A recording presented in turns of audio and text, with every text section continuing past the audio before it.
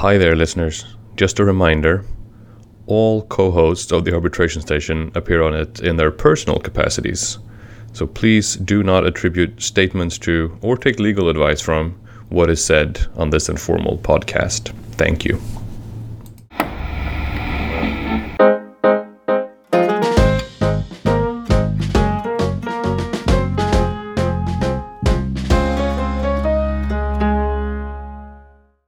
Hello, and welcome to the Arbitration Station. I'm here with Brian Kotick. Hi, Brian. Hi, Jan. I think our listeners are going to be very surprised to hear a different voice on the podcast. I know. This came as a surprise to me too, but it's great to be here. Yes, for our listeners, you probably noticed that we took a rather long hiatus in the summer, and that was due to everyone's scheduling conflicts and personal reasons, etc. But we have a great opportunity. We have the man behind the mask is now coming to the forefront and joining us on the microphone, Jan Kunster, who's been editing every single episode since the very beginning of this podcast. You're now going to join us as a host and take us through the rest of the season. Oh, what an honor! I think I was in on the 100th episode. Oh, that's right. Yeah, last year, but this is a premiere. Like okay, let me do this. I always want to do this. So where in the world are you, Brian? And where are the others? I am in London. I just got back from Dubai for about 10 days for a trial. It was a grueling task, but now you have me in London. Joel and Sadia are also running around this country, but we can't peg them down, which is why we couldn't get them on the microphone. But yeah, great. So and where are you? I'm in London as well, at home, working from home today, which might be our topic. Yes. For discussion later. Look at you. You're already segueing perfectly. I've learned from the best. Let's put it that way. Okay. And what do we have, Brian, for our interview, for our substantive segment? Yeah, so substantive segment, we have an interview with Andrew Fulton, KC, and Manuel Casas, both at 20 Essex, to discuss the saga of a case regarding the Guaido board of the Central Bank of Venezuela against the judgment of the Court of Appeal in the Venezuelan gold dispute. So this dispute arose out of an LCIA arbitration, and actually there was just one discrete issue that was referred to the English courts, and that one discrete issue, which is namely about the recognition of a foreign leader and the actions of a foreign leader in the UK. Has gone up and down the ladder of English courts, and Andrew and Manuel have been on the ground for this case, and so they kind of take us through as counsel, and they take us through the recent Court of Appeals decision that was handed down, which I think is going to be appealed again to the Supreme Court. But I think we were waiting to see if that happened at the time of the interview. So I leave everyone to listen to it. It's really interesting. It crosses. It is a commercial arbitration case relating to relating to a gold reserve, but we get into issues that are kind of public international law issues. So I think it'll touch on everyone's interests. Oh, great! I'm looking forward to that. It was a good interview. Yeah. You mentioned I haven't heard it yet, but I'll edit it tonight.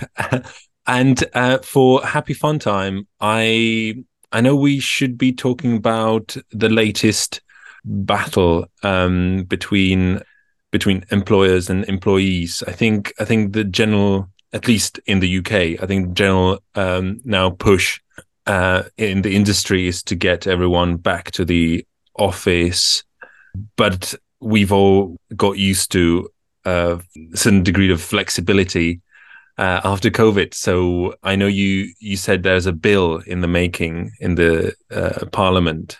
There's a draft bill in Parliament. So we'll be discussing, it's the Employment Relations Flexible Working Bill in the UK. So this is specific to the UK, but we'll make it much broader to kind of everyone. whether this push to bring everyone back in the office is fair. What are your rights? And can your rights be arbitrated? At least in the UK.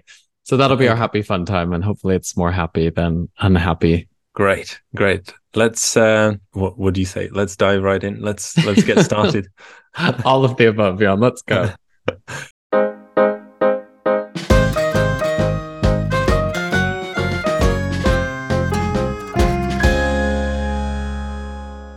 All right, we have a very interesting interview today. We have Andrew Fulton KC and Manuel Casas, both from 20 Essex Chambers. And we had a case, a Court of Appeal case, just getting handed down that we wanted you guys to come on and give a bit of light and also background to the dispute that's ongoing.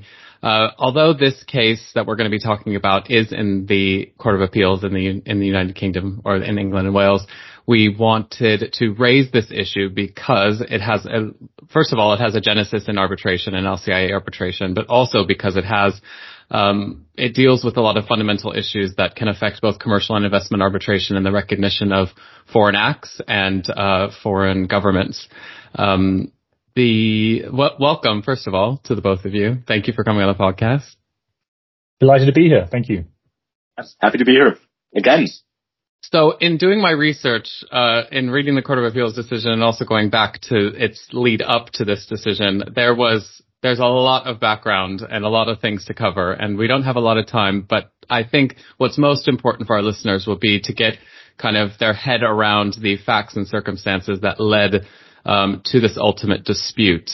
Manuel, this takes place in Venezuela, a place where you hail from. I was wondering if you could just give a brief background of kind of what happened with the government of Venezuela and the Central Bank of Venezuela, and kind of paint the picture of where we are in this case. Sure, Brian. And Venezuela is a complicated place, and as you mentioned, this is a complicated issue, so I'll give you the 2-minute version. Okay. Essentially, everyone knows Chavez was president of Venezuela. He was succeeded by Nicolás Maduro, his hand-chosen successor. He won elections in 2013, and then again he won re-election in May 2018. Those elections are considered by a series of countries to have been irregular, fraudulent, you could say. Arising from that, before that, his re-election, the opposition had won a majority in the Venezuelan parliament.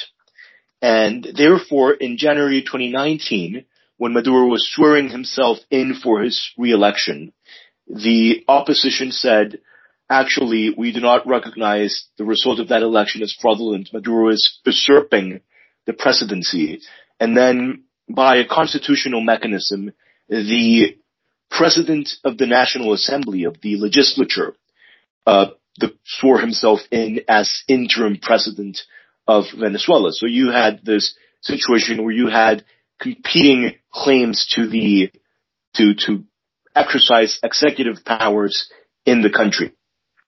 And throughout that process, Venezuela, of course, has assets abroad, and these assets include gold reserves both in the US and in the UK, which are the subject matter of this dispute, and also refineries and other oil-producing assets abroad, which are worth a lot of money. And part of the dynamic that played out was that the Guaido presidency appointed commissions and the Special Attorney General to protect assets and to handle disputes involving assets that were located abroad. And that includes, of course, the approximately $2 billion in monetary gold held by the Bank of England that belongs to the Republic of Venezuela, and also about $120 million in gold swap contracts, which were the subject matter of the LCIA arbitration that you mentioned. And that's a long story short. The wrinkle is, and then in 2023, in January, through internal political dynamics within the Venezuelan opposition, a decision was taken to cease having Mr. Guaido as the interim president. Mm-hmm. And that was replaced by a different set of boards that would, for all practical purposes, carry out similar functions. It was you could describe it as an internal reorganization, but it involved also the figure of the interim president that Mr. Guaido had been occupying for a few years to be abolished. Right. Well, that's a very successful synthesis of this entire dispute in 2 minutes. So the LCIA arbitration was effectively stayed, right, in order to determine these issues of these competing governments. Well, it's never actually got running because the immediate roadblock, which everyone I realised was going to prevent it from getting running, is that whilst there were two rival boards of the central bank, there was a dispute over who was entitled to appoint the arbitrator as part of the three-man panel to conduct the LCIA arbitration, which Deutsche Bank had commenced. Right. So you rightly pointed out the LCIA angle. I mean, that was the angle that brought me into the case initially. I mean, I'm a commercial court and arbitration practitioner, and Deutsche Bank had obtained an order appointing a receiver to accept the cash payment that was due as a result of a terminated gold swap. And so because they didn't want to pay the wrong party, They had the court appoint a receiver to take custody of that cash, whilst the two rival boards of the BCV fought out between them who was entitled to give instructions in relation to BCV assets. And so that was the initial arbitration context. It's never got running. Deutsche Bank has appointed their arbitrator, but there's never been yet an appointment by the BCV on the other side of the arbitration, because the dispute as to who ultimately has the authority to do that hasn't yet been resolved. So it's never really got underway. And in a sense, the arbitration has only ever really been a vehicle for the receivership in order to achieve a regime in which the ring is held pending the resolution of the dispute over authority. It's a very good analogy where the ring is held. So this case goes up and down the courts. It goes up to the Supreme Court and then remitted down, and then it went up to the Court of Appeal. And that's where we kind of are today in this decision that was handed down this year. Andrew, can you kind of encapsulate what the issues on appeal were and what the parties' respective positions were? Well, to set it up, I need to explain slightly about where we got to in the Supreme Court. Sure. The issue in the Supreme Court on the Act of State part of the case was whether the Foreign Act of State doctrine, which prevents an English court from investigating the legality of foreign executive acts, extends to acts which are unlawful under their own law. We persuaded the Supreme Court that Lord Sumption had been right in a case called Belhage in 2017 to say that the doctrine did extend to unlawful executive acts. But we didn't manage to persuade the Supreme Court that the logic of that analysis required the English court to ignore entirely what any foreign court had said about that question of lawfulness.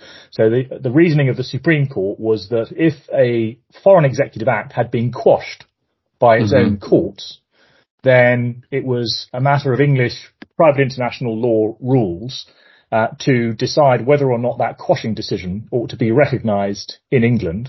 And if it was recognised, then the consequence of that would be there wasn't an executive act to engage the Act of State doctrine in the first place, because it would have been quashed. It would have been a nullity, and an English court, by recognising the foreign quashing decision, would recognise the purported act as having been a nullity.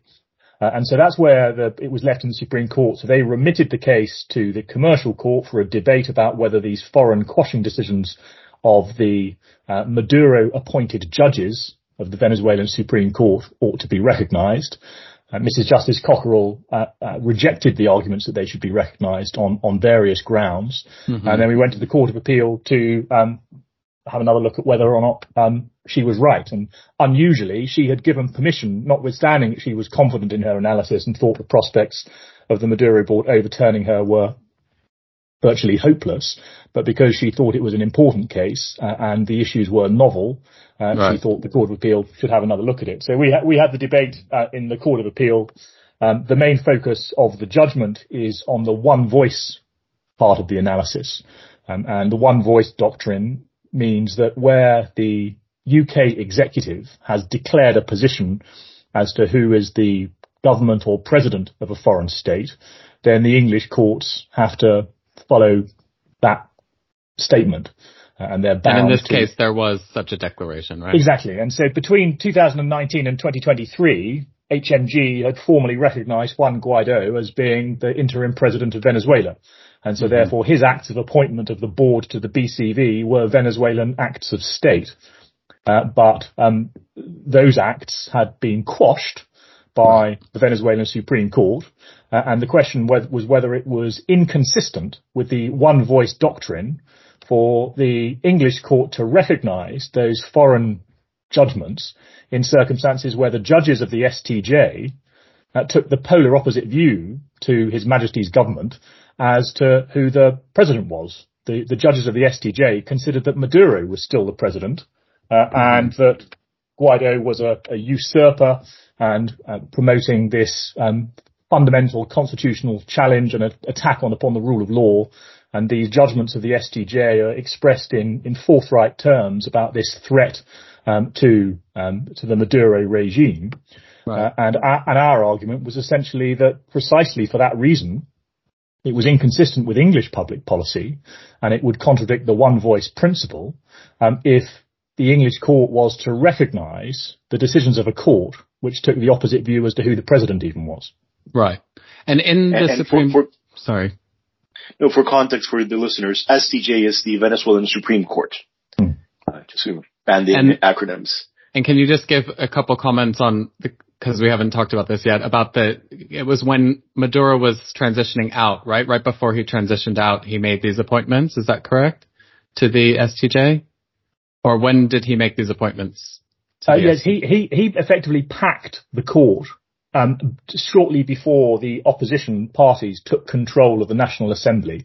And so there was a period prior to those newly elected deputies taking their seats in the National Assembly, and he took that opportunity to make a whole series of new appointments of judges.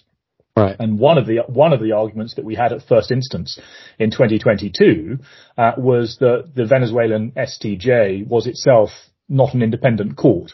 And one of the facts we relied upon was the packing of the court by these Maduro-appointed judges. And the judge didn't accept that part of our case. She didn't feel that we had sufficiently cogent evidence to show systemic lack of independence, although she did recognise that packing of the court as being cause for concern. But ultimately we didn't need that part of the case because that there were various other reasons, including breaches of natural justice and the one voice principle, which meant that the decisions of that court shouldn't be recognised in London. So this sounds oddly like the United States is where the United States is heading, actually. So the Venezuela is not on an island here. So on appeal, we had a few issues on appeal. It was basically the application to vacate the hearing and stay the appeal, which I think we can leave aside for right now. But the grounds that the judge held in the commercial court decision, right, and those were on appeal. Can you touch on what those issues were in the latest? Well, there were three main areas. There was the question of whether or not the Maduro board could rely upon any existing private international law rule to allow the recognition of these judgments. And the problem that they had is that the judgments were obtained in the absence of any of the parties concerned. Neither the Maduro board nor the Guaido board were before the STJ when the STJ pronounced upon the validity of the appointments. And so they couldn't rely upon them as being in personam judgments. So they were driven to argue that they should be treated as somehow analogous to an in rem judgment. And so there was quite a technical debate about whether the fact that these judgments of the constitutional chamber of the STJ had what's called erga omnes effect, whether that was sufficient to assimilate them to an English-style in rem judgment, such as one might have in relation to a ship or aircraft. And the judge was satisfied that there was no such equivalence. And all that the STJ principle of erga omnes really meant is that unlike most decisions in the civil system, those decisions would create binding precedent and bind courts in other cases. So that was a slightly technical argument about the rules of private international law. Then the second ground was the one voice principle, where we were saying it was fundamentally inconsistent with the one voice doctrine for the English court to recognise judgments from a court who refused to recognise Mr. Guaido as even the interim president. And then the other ground was natural justice, which comes back to the point I made a moment ago, namely that there was no one before the STJ in order to argue for a contrary position. And so one of the fundamental principles about the recognition of foreign judgments is that they have to conform to an English conception of natural justice. That doesn't mean the procedure has to be identical to an English-style procedure, but it has to be fundamentally fair. And the absence of notification and the denial of a right to be heard, we said, was fundamentally inconsistent, not only with English foreign policy, but also it was a fundamental breach of the constitutional safeguard under Venezuelan law that's afforded to all parties, that they should have the right to be heard and the right to a legal defence. Right. So those were the three areas. In the Court of Appeal focused only on the one voice doctrine. They asked for that to be dealt with first. They saw that as really fundamental and likely to be the answer to the case. And because that they were satisfied that it would be inconsistent with the one voice doctrine to recognise these judgments, slightly disappointingly from an intellectual point of view, they declined to give a ruling on the other parts of the case. So that they just decided on the narrow one voice point, and even then on the narrow aspect of the one voice point, namely that there was no proper basis to interfere with the judge's factual assessment as to the nature of these judgments, whereby the whole question of who the president was inextricable from any of the other lines of reasoning, and so it would be fundamentally inconsistent for the English court to give any effect to a judgment which was steeped in this question of Maduro being the president as far as the STJ was concerned, rather than Mr. Guaido, who HMG recognised. If I can jump on. No, go ahead, Brian. No, I had another question, so please. I actually, albeit it is intellectually dissatisfying that they avoided expressly dealing with the natural justice part of the argument, in a way I understand the court's motivations for doing so. They would be in a situation where you have the Court of Appeal of one country effectively saying that the Supreme Court of another country has breached natural justice in a way that is so extreme that it leads to it being impossible to recognize those judgments in the UK. It's a bit similar to, and the threshold, I think, it's similar to the denial of justice threshold in investment arbitration. And you can see generally international arbitral tribunals are wary of saying that. They always say the standard is very high. And I think here the Court of Appeal said, for reasons of comity, of tact, it's better if we can avoid saying that the Supreme Court of another jurisdiction has breached this, and if we have a cleaner argument on the basis of English law to decide this, you can understand the reasoning behind it, although as a Venezuelan, I wouldn't have minded them to delve into the natural justice argument, in part because these are, I think objectively say these were very irregular proceedings. They were also dealt with extremely quickly in a court system that is not necessarily always speedy, or it's selectively speedy, including the fact that there was, as Andrew mentioned, no notification to the interested parties, despite them being quite easy to find. And despite a regime that is quite generous in allowing even third-party intervention in matters of public importance, there was no right for the directly affected parties to intervene. So I'd say they're quite quite peculiar, and it would have been good to have some analysis on that. That actually leads to my question, which is, I know the Supreme Court case, there was heavy reliance on the expert evidence. Was there the same expert evidence submitted in the Court of Appeal case, or because they were so focused on that one issue, which is limited to matters of English law, that they didn't find a need to resort to or rely on similar evidence, or did they just expert evidence was really important in the Court of Appeal. There was no new expert evidence, but it was analysis of the treatment of the expert evidence by the commercial court judge, Mrs. Justice Cockerell, and that was really important, and it was tremendously helpful and fortuitous that in the week before our appearance in the Court of Appeal, the Privy Council had handed down an important decision just clarifying the treatment of expert evidence on foreign law at appellate level, clarifying that in circumstances where the expert evidence is dealing with law that's in a foreign language and which isn't a common law tradition, and so the experts are really valuable in informing the courts, and so the judges cannot in those circumstances rely upon their own expertise and understanding. In those circumstances, the findings of fact on expert evidence of foreign law are to be treated as other types of findings of fact, and so similarly impregnable in the Court of Appeal or at a second level appeal at the Privy Council or Supreme Court level, unless there can be shown to be some wholesale error by the judge in the treatment of the evidence. And so that was very helpful for us because we had a fantastic expert in the commercial court, Professor Brewer-Carias, who in fact drafted quite a large part of the Venezuelan constitution and has written countless books about it.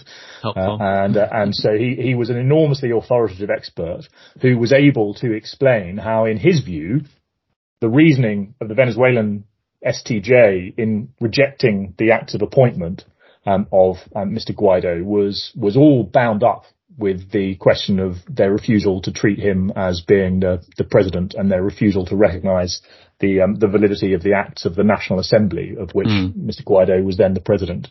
And so that those findings at first instance level were fundamental to us in the Court of Appeal, and that was really the primary basis upon which the Court of Appeal decided it. That there wasn't a proper basis to overturn the judge in her assessment of the facts and the Venezuelan expert evidence. There is one wrinkle that I just read in the digest, so correct me that I'm wrong, that they, as of January 2023, HMG no longer recognized Guaido as the president of Venezuela, and they said that change in recognition did not affect their decision.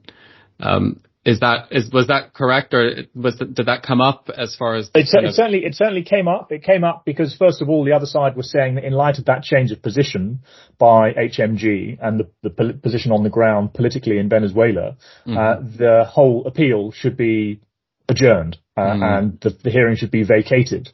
And the Court of Appeal rejected that because they said, we're not looking at the position as it is now. We're considering whether the judge had been correct to reject the claim to recognition of these foreign judgments based upon the facts as they then were. If there's been a change of circumstance, then that needs to be debated at commercial court level to consider the implications of that.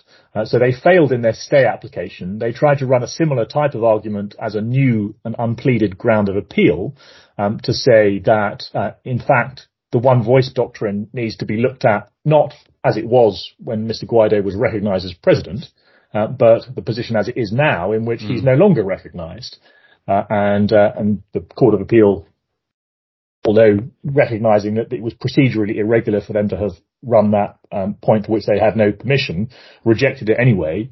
But it's that then which is now the focus of an application to the Supreme Court for permission to appeal to the Supreme Court for a second time on, among other things, this timing question. They want to say effectively that where there has been a change in the recognition position and Mr. Guaido is no longer recognised, there is no longer a conflict with the one voice doctrine in recognising these judgments of the STJ. And they're right to say it's a novel point that the question of the one voice doctrine as it applies to foreign judgments hasn't been considered at Supreme Court level before. But we'll obviously be saying that the logic of the Court of Appeal's position is obviously right. So in parallel with this appeal to the Supreme Court, where does this case stand now? It's back to the commercial court.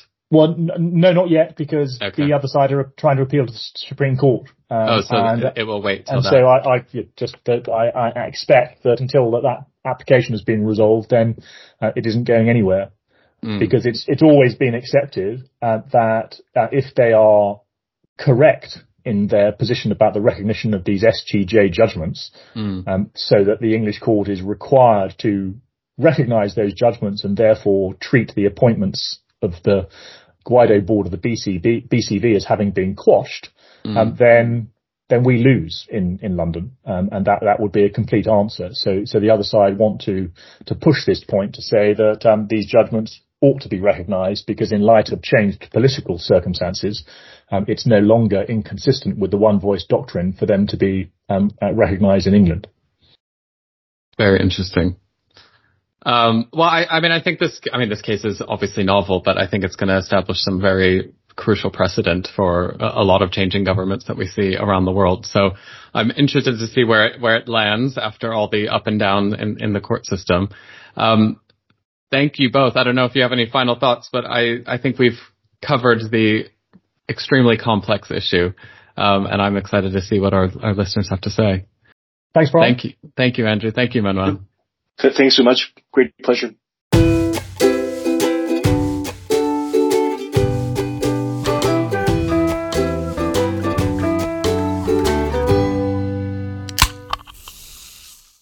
All right, Jan, have you heard of the Advisory, Conciliation and Arbitration Services in the UK? I haven't. What's it all about?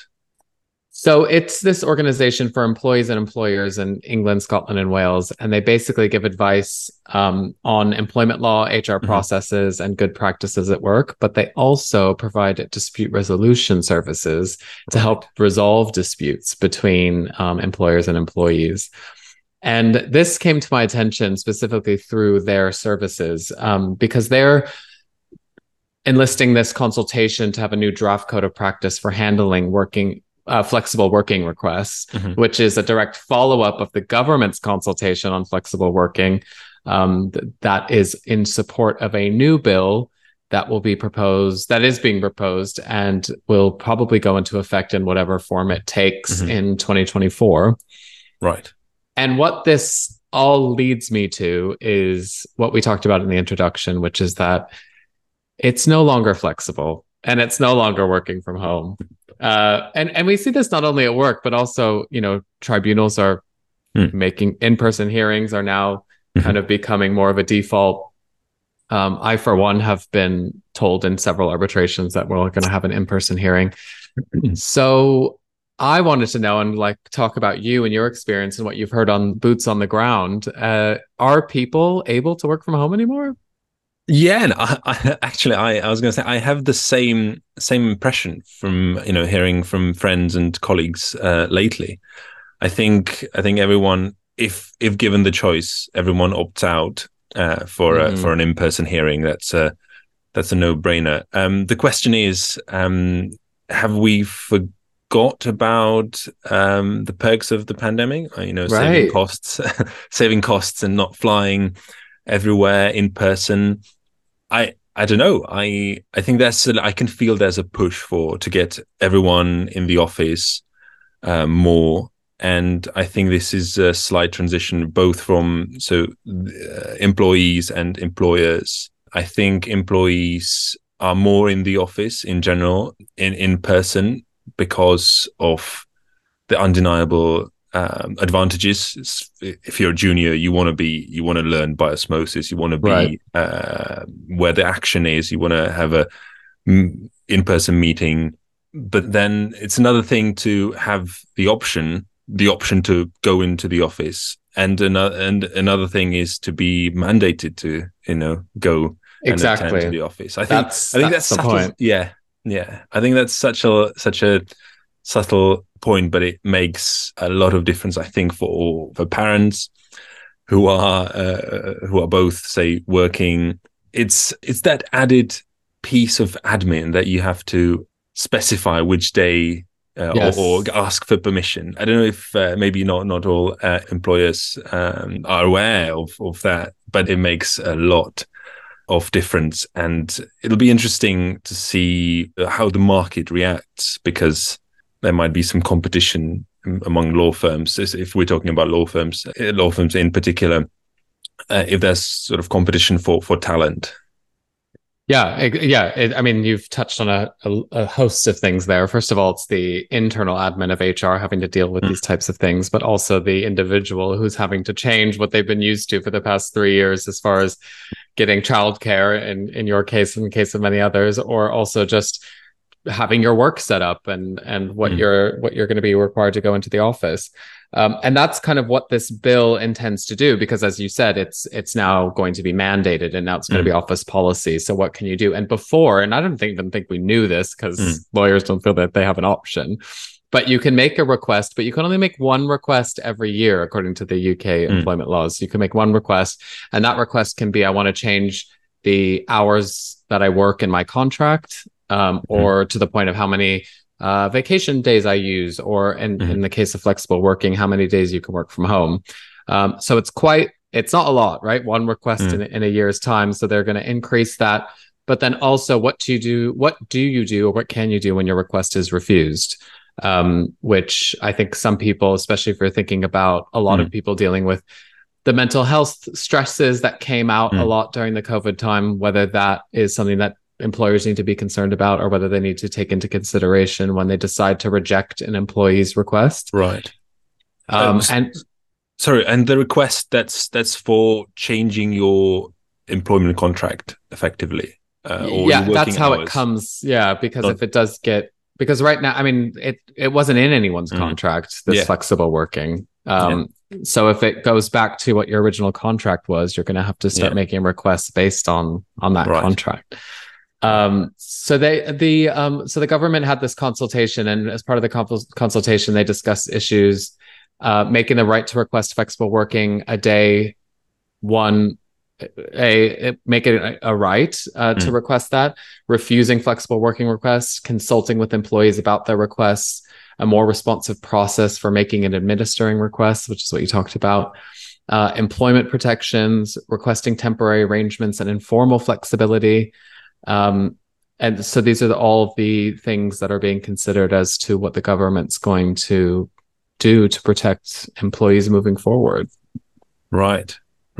So it's the new bill is in favor of or giving more rights to employers. I think the question will be how far it will go. Right. I think the rights are to the employees, definitely, to protect them. And I think we've all now been working under these operations of flexible working for several years now, and I think everyone realizes it can work. And whether there's a justification for a firm to mandate, I mean, we're not like different companies where you need open plan in order to like thrash out ideas. We're kind of like an individualistic career, where we sit and draft and sit in holes for days on end. So it'll be interesting what the justification is, or whether firms even give a justification for mandating it, other than let's go back to normal. Yeah, I mean, for me, what's normal is more flexible work hours. And it in many cases it means that you work more because you less commuting. I think that was the point Sadia made once. I think in an earlier episode, because of flexible working hours, she works more. But I think some old school employers that I know, they just want to go back to normal. I don't know how. I would love to have data behind this. I would love to have a study with long enough hard data. Do we have it somewhere? I heard about these, but they, what do they say? Are we more productive? I've seen headlines of several studies. If employees are more productive now or less, or how to measure it. I think the studies that I've seen are just from like The Guardian and the BBC, so they're not necessarily what we want to be citing on this podcast. But I know that what were they saying in this one study?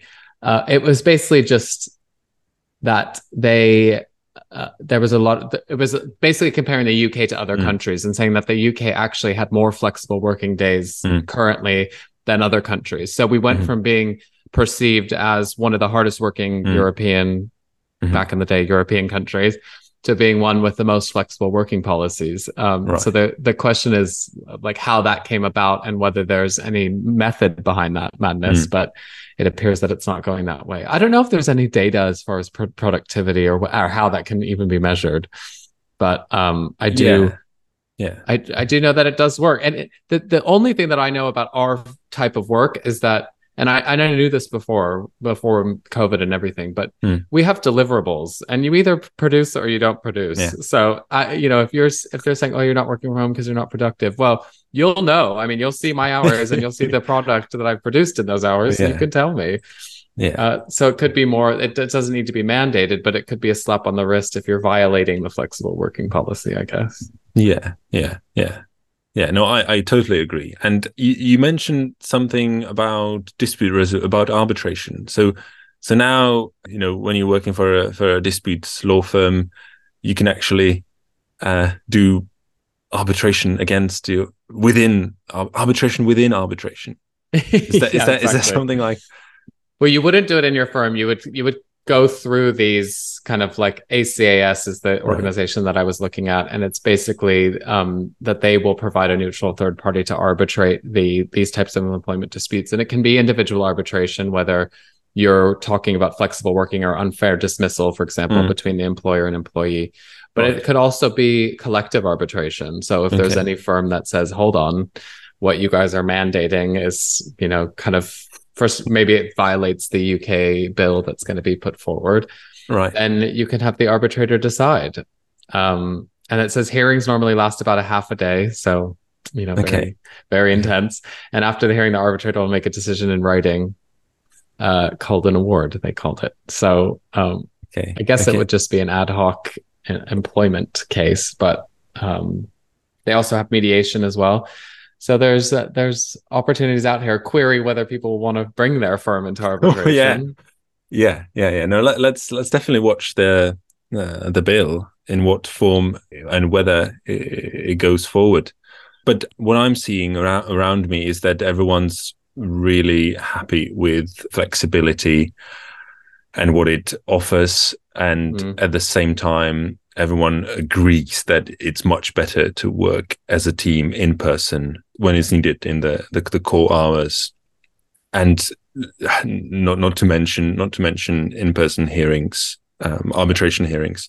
So I'm really looking forward to seeing how this folds out. These two forces from top down to get people back in more, to mandate people, and then people resisting. Yeah, exactly. Let's see if they can resist, or they have the collective bargaining power to resist. But I think it'll be interesting. I think if I was a betting man, and I'm not, because I typically lose, I think that people are going to be in 5 days a week next year. Oh, really? Okay. Well, if you're listening to this and you don't like this idea at all, well, there are, Brian's just mentioned a few tools, hopefully available to you soon, depending on whether the bill. Can you remind the listeners the name of the bill? It is no, I cannot, because I just clicked off. It's the Employment Relations Flexible Working Bill, it's called. Oh, great. Thank you so much, Brian. I've really enjoyed being on the episode as a backup co-host. Well, we're happy to have you, Jan. Thanks for filling in, and we look forward to having you in some further episodes. Great. Looking forward to it too. All right. Take care, everyone. Thanks. Bye-bye.